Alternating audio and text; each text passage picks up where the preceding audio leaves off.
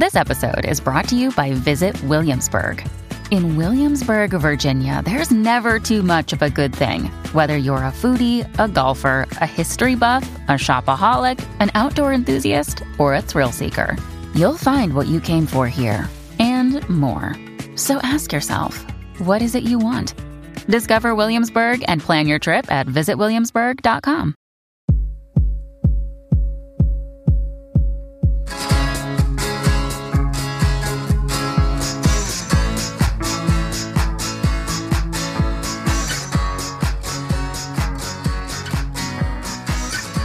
Hey, Holly.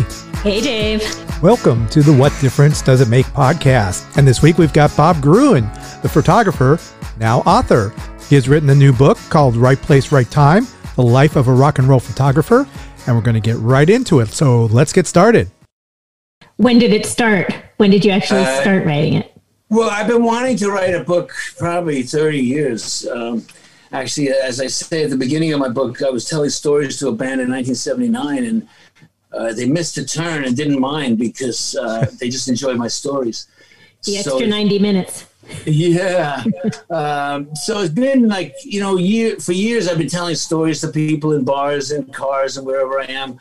And they always say, you should write a book. It's not that easy to write a book. So I worked with a number of different writers over the year, and it was never really coming out right in my kind of words. And so finally this last year, I worked with a good writer, Dave Thompson. He wrote a book for Sylvain. He's also written Walter Lohr's book. He's actually written quite a few books. And he and I did some interviews. I did interviews with other friends of mine, and we collected all of them. And Dave basically put it together into a flow, into a story. And that's what made it happen. And then my wife and I revised it all during the last holiday, about a year ago, during Christmas holiday. Put everything back into my words, and then we had some copy editors and proofreading over the winter. It was basically finished in March. It went to the printers, and now it's finally done. And I like it. It feels heavy. It's actually got over 100,000 words, but and there are over 250 pictures, but it's not a picture book. I've done almost 15, I think, picture books. But this is a book of words that you're meant to read. Story of my life. A lot of good stories. It's what I found. I was glad that this one, because obviously we've all seen your pictures and, we've seen the books, but I was happy to be able to read more than see the pictures in this one, honestly. And it was very enjoyable. And that was the first thing I wondered, was why it had taken you this long to write your memoirs, because obviously there's a lot. Well, there's a big difference between talking and writing. I've been talking and telling stories for years, and when you talk, you use words like and you pause, and I call that verbal punctuation. But when you write, you have to use actual punctuation, and it's a different process. And words take on a real more powerful meaning when they're on the page. And so there's over 100,000 words, and we have to think about each one and what they mean and whether they mean, fit in the story and so on. So it took a while. But anyway, I'm really glad it's finally done. It's very real. It feels good. It's 400 pages. It feels like a real book. It is a real book. And it is a real book. And actually, I want to go to the very beginning, because I always love the dedication. It goes for my grandchildren in the hope that they enjoy the freedom of rock and roll. And you kind of touch on that in your introduction. But what do you imagine that the freedom of rock and roll means to future generations? Well, I'm glad you brought that up, because to me, rock and roll is a freedom to express your feelings very loudly in public. It's about that moment when the entire audience is screaming yay and nobody's thinking about paying the rent. And it's that kind of freedom, the freedom to just be and to be alive and to be open and to just let your emotions out. And I think going forward, that's going to be even more important. It's always important to be free, to be yourself. And that's been the theme of my whole life. It's about freedom. I hope that people can read my book and kind of pick up on that and have a little freedom in their life. You're always searching your freedom. Your parents, you read the beginning and your parents are like, well, you need a job, and you got a job, I guess, with Nabisco, taking pictures, snapping photos. But then you escaped to Greenwich Village. What's going through your mind in those early days, and how did it feel to have that freedom? Well, when I got out of high school, my parents wanted me to go to colleges, but that really wasn't working for me. I tried a few, and I was more interested in the idea of turning on, tuning in, and dropping out. And my idea of dropping out was to live with a rock and roll band in Greenwich Village. Little did I know that I was actually falling in. And that when that band, the Glitter House, got a deal with Bob Crew, and they actually, their niche in the internet is that they sang the vocals for Barbarella. But I lived with them for a couple of years, and it was around when they did the vocals, Bob Crew made an album for them, and they introduced me to the publicist at Atlantic Records. And that basically started my career, which I didn't know I had. I mean, I wasn't really looking for a job. I was looking to drop out. But I had pictures of my friends, and they used them. And then Bob Rowlands at Atlantic Records hired me to do the Bee Gees and to do some other bands. And so anyway, when Atlantic Records hired me, and one thing led to another, and every job I went to after that, I kept meeting more people, and people were paying me to take pictures. So before I knew it, I was actually falling in and having a job. And then I took some pictures of Tina Turner at a concert one night. And we went to see her a couple of days later, and I brought the pictures basically to show my friends. But one of my friends saw Ike Turner and literally pushed me in front of Ike and said, show Ike the pictures. And he liked the pictures that I took. And before I knew it, I was traveling with Ike and Tina Turner and making videotapes for them. And that introduced me to a lot more people in the music business. That's kind of just, like I say in the book, you have to be in the right place at the right time, but then you have to do the right thing. It's not just being there. You have to do the right thing. And consistently, I came up with good pictures for good people. I mean, it was right place, right time, but you obviously had some talent. You've been honing your talent for many years. Yeah. This wasn't just, you took a lucky picture. You had some knowledge of photography. And talk about this iconic photo of Tina Turner that you took and how you, because of you were running out of film, or please tell the story of how this was captured.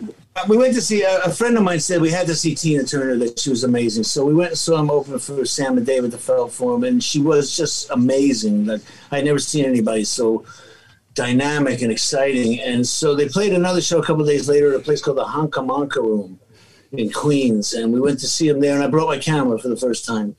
And sitting on the floor in front of the stage, I took a whole series of pictures.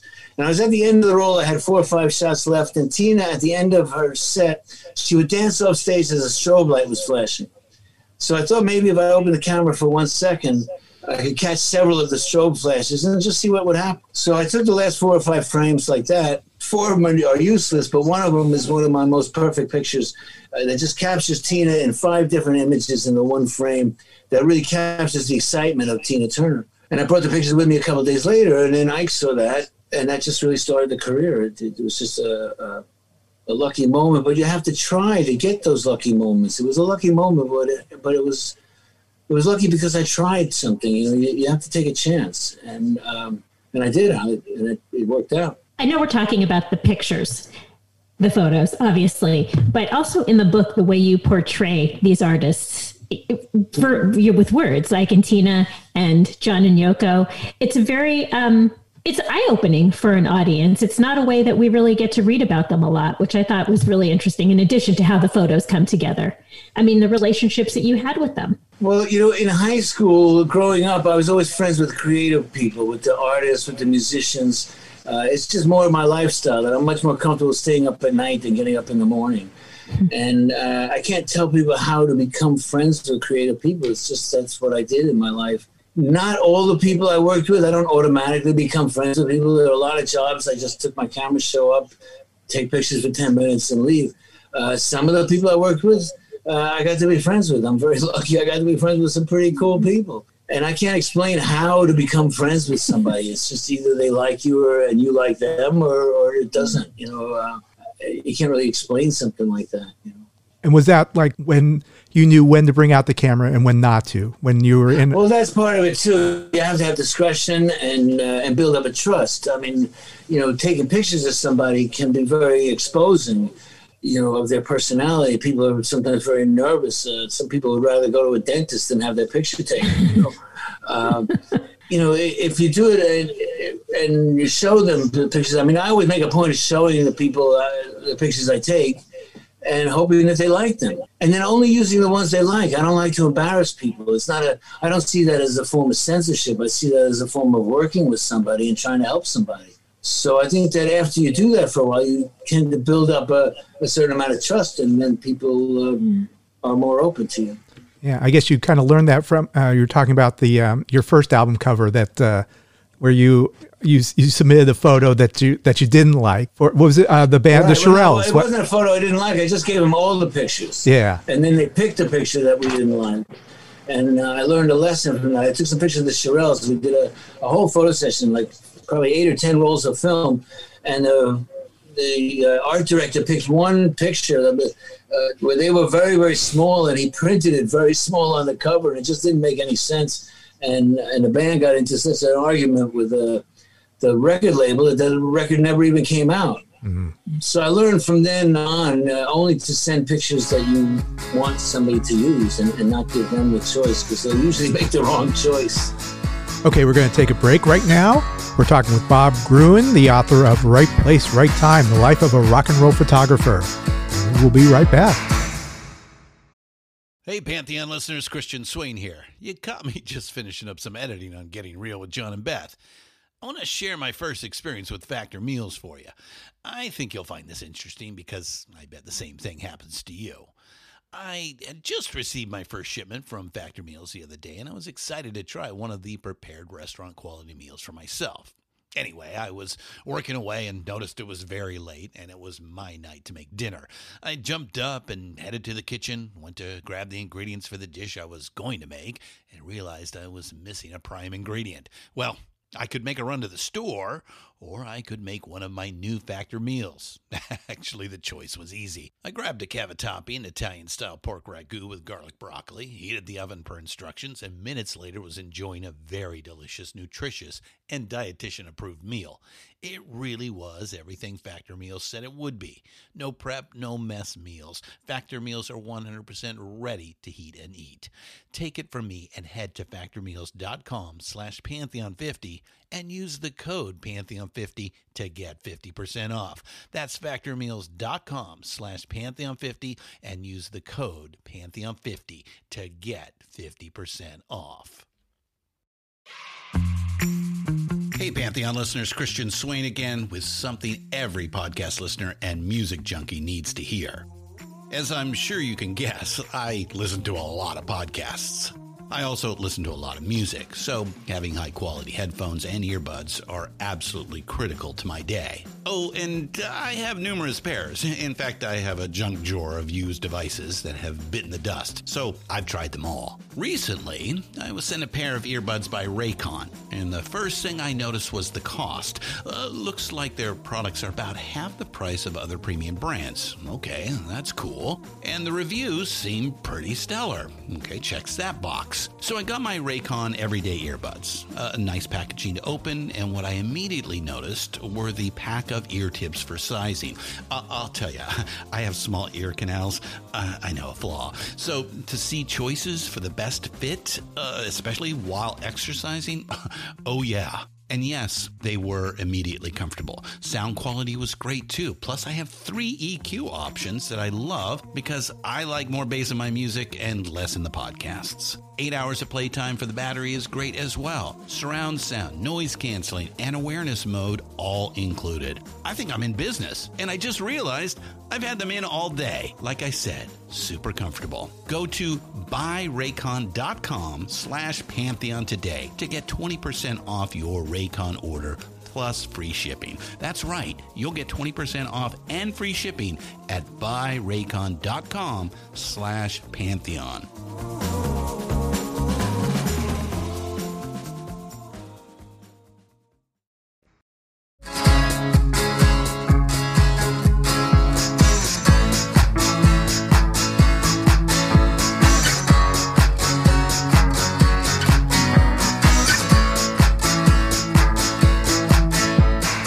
Welcome back to the What Difference Does It Make podcast.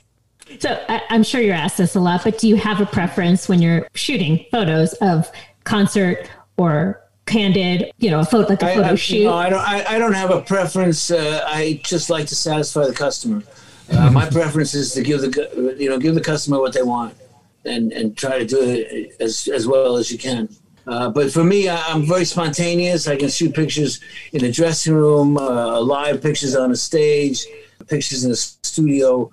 To me, it's just about capturing the feelings and the emotions of what's going on in front of me, of what I see. And I can do that anywhere. But it's more important for me to capture the feelings than just the facts. Sometimes in my pictures, the subject's not exactly sharp, but the feelings are always clear, because that's what I focus on.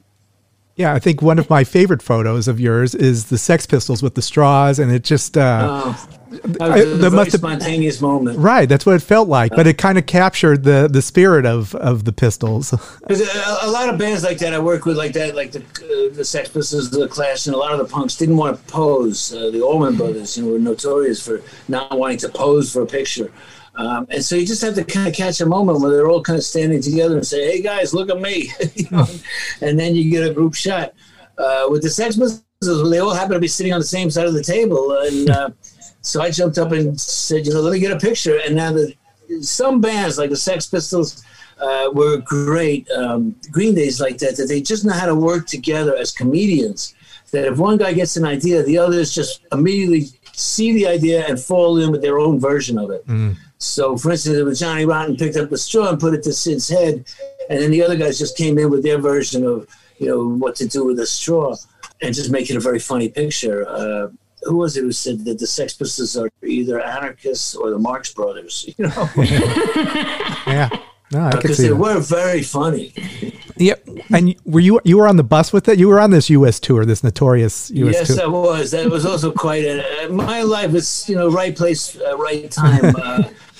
I thought I was just going to see this. I knew Malcolm from the New York Dolls, so the first time I went to England, Malcolm had helped me out. I didn't know anybody except Malcolm, and he got me a place to stay, and he introduced me to the Sex Pistols, and I met the Clash and a bunch of people. And then when the Sex Pistols were coming to America a year and a half later, I thought I would just see them in New York, get some pictures of them, and they would go off on America and have a good time. But then Sid seemed to have some kind of visa problem, and they got delayed. They didn't come to New York. They just went straight to Atlanta.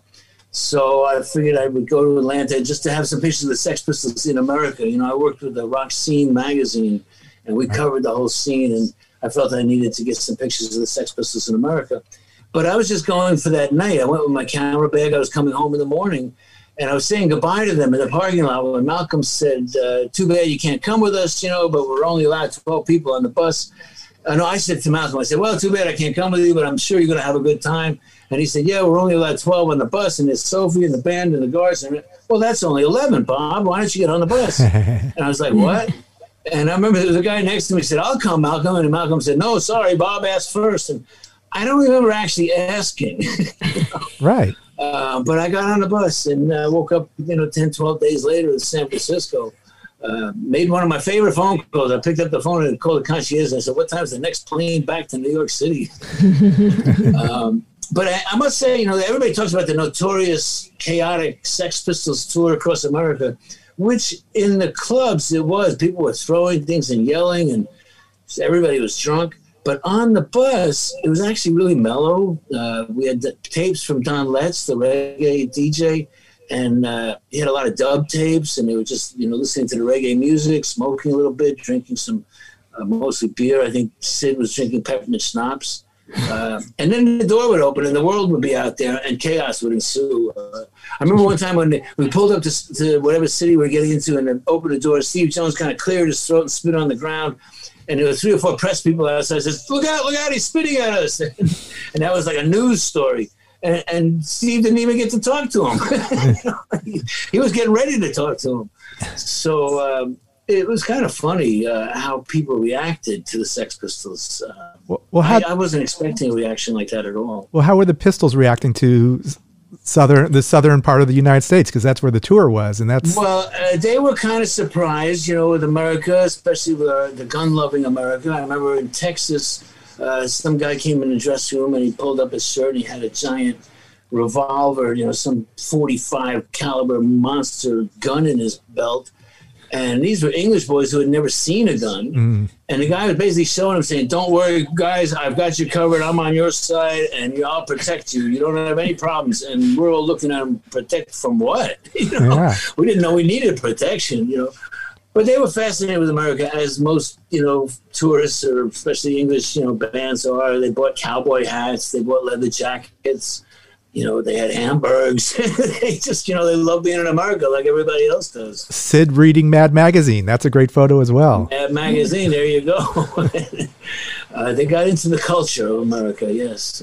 We know people are obsessed with America, but you talk a lot about Japan and how much you loved the kinship. Yeah, I just seem to have an affinity for Japan. I went there in 1974 with Yoko on a tour. And I just met a lot of good people, being with Yoko. I met some of the top people in the record company and the media business. And actually, I was one of the promoters from that tour. Because I met him, I introduced him to New York Dolls when he came to America. And then I went back to Japan with the Dolls. And then because I'd been there twice, I got to go back with the Bay City Rollers. And like I say, in my life, one thing just leads to another. Right place, right time. And I made almost 15 or 16 trips to Japan, more than most people ever get to. And I ended up with a lot of friends in Japan. So in 1979, after the 70s, I needed a place to kind of dry out and get my health back. I went and got an apartment in Tokyo, and I really like it there. It's fascinating. But, you have to be open to different cultures. I love Japanese food. I don't mind when people around me are talking and I don't understand a word, because I generally pick up on the feelings of what's going on.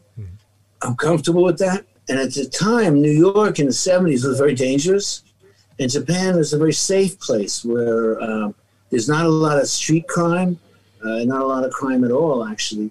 And the food is great, and the people are great, and they respect artists, as opposed to America, where they think artists are just lazy people who don't want to work. But I found a lot of respect in Japan. And so I've been there many times. I like Japan a lot. Japanese fans seem a lot different than U.S. audiences, or they're very passionate. They're more passionate. Yeah, passionate is the word. Sense. They really get into it, and in the Bay City Roller days, it was before they really had a lot of merchandising. But the Bay City Rollers had their own costume ideas. The whole idea of wearing plaid and wearing stripes, but you couldn't buy a Bay City Roller outfit, so all the kids made their own outfits. And in Japan, they're just so creative and so colorful. The Kiss fans, too, came up with makeup, but not Kiss makeup. They came up with their own makeup, purples and yellows and all kinds of paint they put on their face. It's fascinating to see people take an idea and then advance on it and take it to another level. And in Japan, they're really creative and taking things to all kinds of levels. Would you say, sorry, going back to the basic yeah, rollers of course, once more. please do.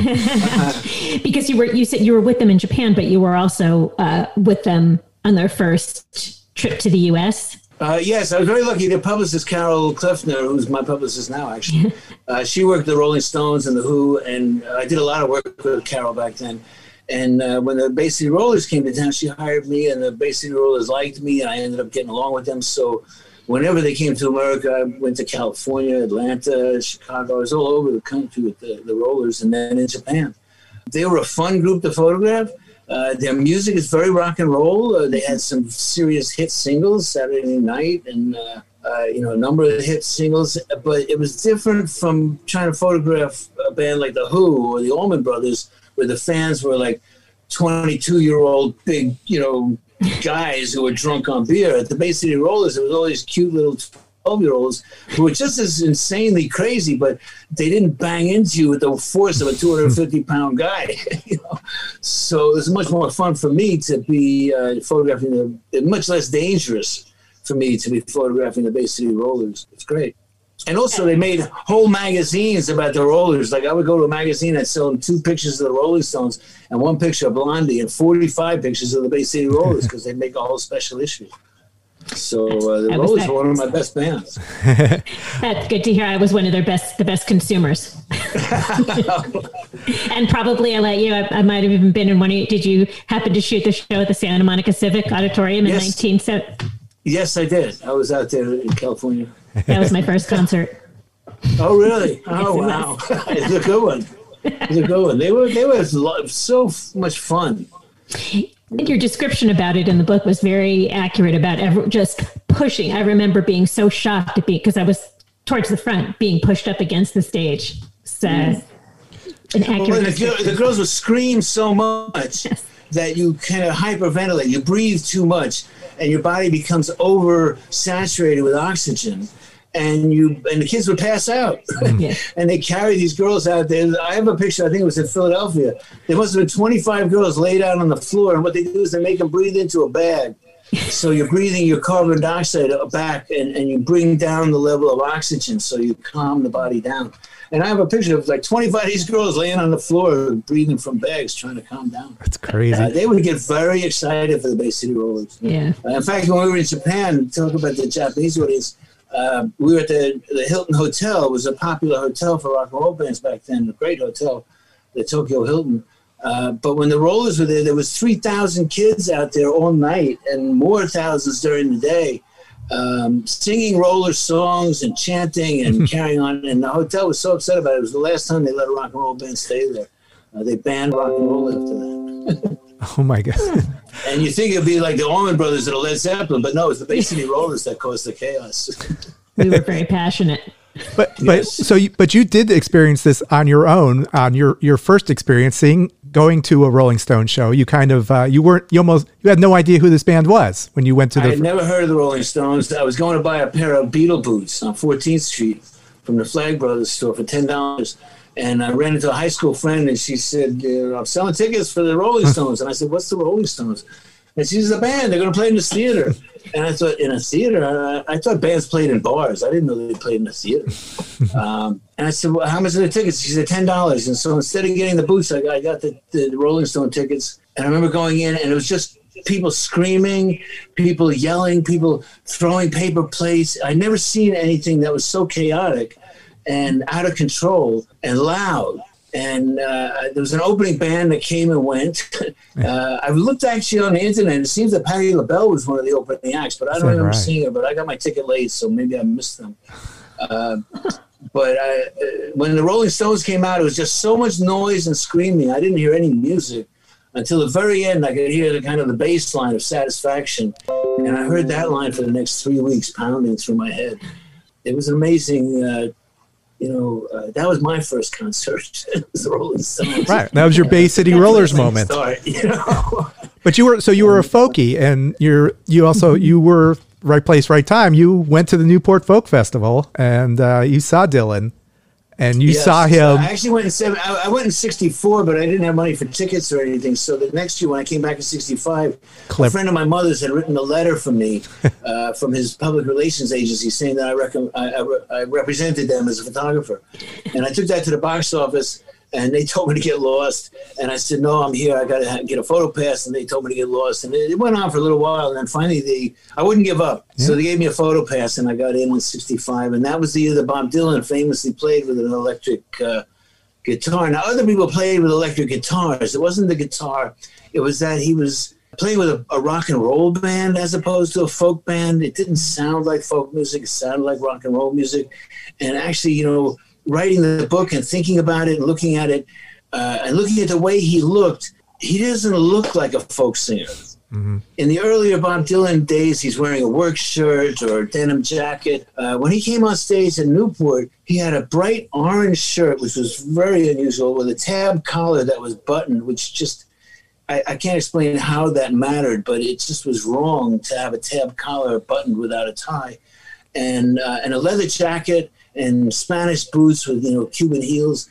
And he looked like a rock star. He didn't look like a folk singer. And I think just that when he appeared on stage, the audience was kind of put off to begin with. And then when he started up with a really rockin' beat, they were like, what is this? This isn't quiet folk music. This isn't, blowing in the wind. What happened to our hero of the movement, of the protest movement? But Dylan had moved on. And I think for me, and like I say in the book, that it was a very important night because what Dylan was making a statement, he was basically saying that rock and roll is the folk music of America now. That, you don't have to sound like Woody Guthrie. You can sing folk music, but folk music is rock and roll. But you were a folkie, though. So what side were you? Were you surprised by his appearance and what he was presenting at this stage? I'm not judgmental. I didn't expect anything. I take it as it comes. So I actually liked it a lot. I had heard the song Subterranean Homesick Blues on my car radio, which was, again, you look back at the times were so much simpler that something like that song came out on the radio. Dylan was saying so many powerful words so fast that I literally pulled off the road and parked the car and stared at my radio trying to hear what he was saying. And the only thing I could remember at the end was the pump don't work because the landlord took the handle. What does that mean? And it took a while, but I was very open to it. And the song Like a Rolling Stone was something that had great meaning for me because at the time I was on my own and I had no place to go home, and I really felt that kind of, Dylan, his lyrics have always meant quite a bit to me. I have funny stories in the book how I people say, oh, you meet all these people and you become friends with everybody. Well, I actually did meet Dylan a couple of times and he either told me to fuck off or wanted to beat me up. I was the one guy that I really admired the most, and I had no friendship contact whatsoever. Well, why was that? You'll see in the book, there's some very funny encounters. The first one, I remember the first one where you were in his face and you sounded like you had second thoughts about actually, because no one wants to be shot that way. Right. Yeah, you don't want to just put the camera right in somebody's face. Because he was at a club at the bottom line, and I saw him coming towards the door, and I had my camera, and I just knew he was going to come right up in front of me, and I could just take a picture. So, but yeah, I was a little hesitant because I don't like to just catch somebody off guard, but I was just so excited to see Bob Dylan. And so as he came towards me, I just lifted the camera up and just shot a flash right in his face. And he just kind of came further towards me and he put his finger up like, fuck you. And he literally touched my cheek. And I was stunned. It was like, oh my God, he touched me. And he told me to fuck off. Right? It's like, yeah, it was kind of, I don't mean to, I really felt bad because I don't mean to intrude on people like that, but it is a good picture. Yes, it is. And he did remember you, right? Well, I don't know if he remembers me, but I took a bunch of pictures during the Rolling Thunder tour when he had very, very strict restrictions. And I took that as a challenge, and I felt that it was a newsworthy event, and I needed to take pictures of it because it was newsworthy, and I thought it was wrong for him to restrict it like that. Now, later, thinking about it later, I realized that on a personal level, I was wrong to, disobey, that, he's allowed to feel that he can, have control over his image, and maybe I was wrong to intrude on that, but I did go to 7 of the shows that you weren't allowed to photograph. And then I happened to see him on a street in Berlin a year and a half later, and that's when he told me he wanted to beat me up. The whole story's in the book. I hope people like my book. Yes, they will. I've enjoyed my life, and I've tried to share it in the book. So I think it's a lot of fun, and I hope that people get inspiration from it. And, like I said, my rock and roll to me is about freedom. It's about the freedom to express your feelings very loudly in public. That's the feeling I try to get across in the book, and I hope that people can pick up on that. That's great. Before I do want to touch on someone who did invite you into his life to share. It's, the John and Yoko. They trusted you, Yes. and you moved it. You took first photos of Sean, back that's 45 years ago. This month, build up a trust. The first time I took pictures with them, they asked to see them, and they kind of said, like, we'll give you access if you'll show us the pictures, and then only use the pictures that we want. And some people would consider that censoring, but I consider that working with an artist, because I'd like to use the pictures that they like, and I'd like to help them make look like what they want to look like. And so the more you do that, the more you build up a trust with somebody, and the more you get to work with them more often. This is also the month of your birthday. Usually you have like big birthday celebrations. Well, for 26 years, we had a big party, and it just got so big that I kind of had to call a halt for a while. And the whole time, we stopped on at 71. Next Friday, I'm going to be 75 years old. And I was looking forward to having a big birthday party and a big book release party. Mm-hmm. And instead, we're going to have a virtual party on Tuesday, I think. It's going to be on my YouTube channel for a while. It's actually very exciting. My friend Jesse Mallon is helping me put it together. And we've got tribute videos from all kinds of people saying happy birthday and congratulations. from Debbie Harry and Iggy Pop and Alice Cooper and all kinds of people that came in to support me, which is really wonderful since I can't exactly go out on a book tour this year. But I'm going to have more birthdays and hopefully some more birthday parties. You're looking great. Well, happy birthday. I'm trying.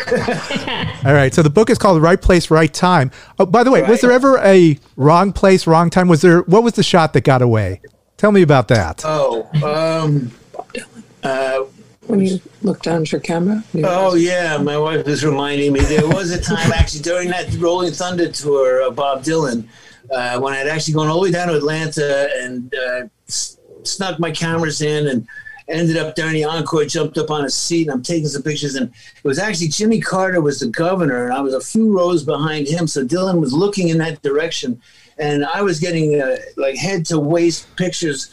It was just like poster cover kind of pictures, just beautiful pictures, one after another. Click, click, click, click. He was looking right at me. And I took so many pictures, I realized like this roll of film seems awfully long. And then I went and checked, and the thing was that when I had run out of film and to change the camera, I changed one camera. I hadn't changed the film in the other camera, and I've been shooting 40 or 50 pictures with no film in the camera. So, yeah, that does happen. It happened with Dylan. Of course, with Dylan. Yeah. Well, I'm sure Dylan would have been thrilled to hear that story. Yeah, probably. Well, this is great. This is really wonderful. The book is out now. Right? Yeah.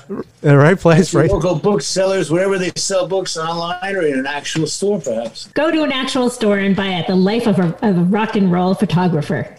Yes, thank you. Yeah, buy it from an independent bookstore. Yeah, keep the bookstores in business. Right. Go to Greenwich Village and get a book there. Get your book there.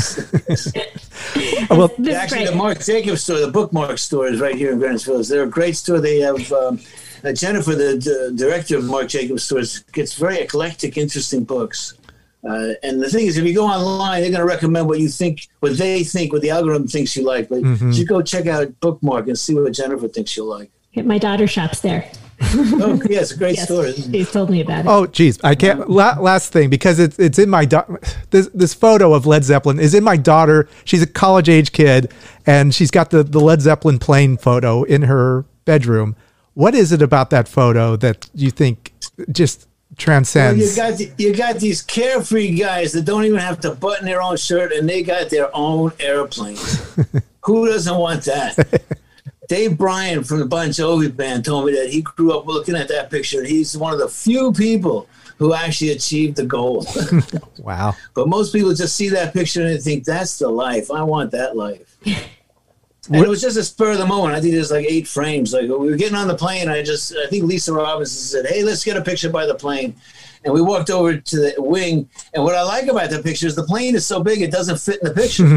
You just see part of the engine and part of the plane. It's like this monstrous giant plane behind them. It was actually a very nice plane. It had 2 bedrooms, a bar, fireplace in one of the bedrooms. It was quite an interesting plane. I'm sure they had the Coke room. I'm sure there was a lot of things, little secret areas in there.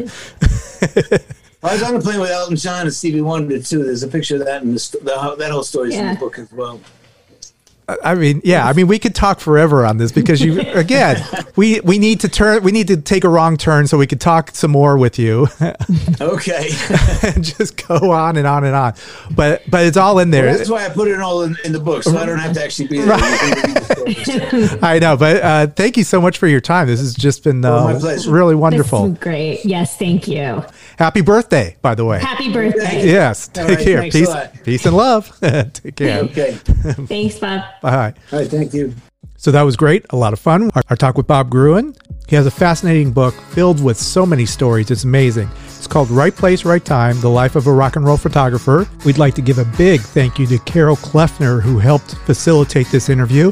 And also a special shout out to Elizabeth, Bob's lovely wife, who helped him set up his Zoom interview. Thank you again for tuning in.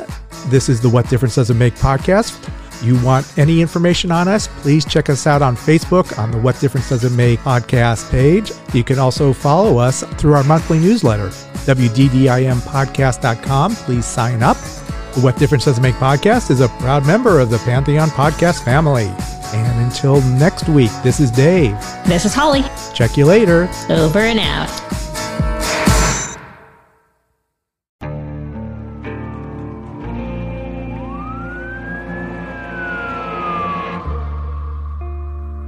would you do to achieve the American dream? The big house, the happy family, the money. 911, what's your emergency? Would you put in the hours? Would you take a big swing? What's the problem? What's the problem? Would you lie? Would you cheat? Were they shot? Were they shot? Would you kill? Yes. My mom is dead. My mom is right there. From Airship, the studio behind American Scandal, comes a new true crime history podcast. I'm Jeremy Schwartz, and I'll be taking you inside the minds of some of our most notorious felons and outlaws, exploring the dark side of the American dream. In my new show, American Criminal, you'll meet the picture-perfect brothers who killed their parents, the thief who stole babies, the crypto king who siphoned off billions, and plenty more. From assassins and gangsters to killers and con artists. Whatever the case, whoever the criminal, you don't know the full story until now. Don't miss the debut season of American Criminal, The Menendez Brothers, beginning February 29th. Listen wherever you get your podcasts, or to get early ad-free access to the entire season first, plus hundreds of other ad-free history podcast episodes, subscribe at IntoHistory.com.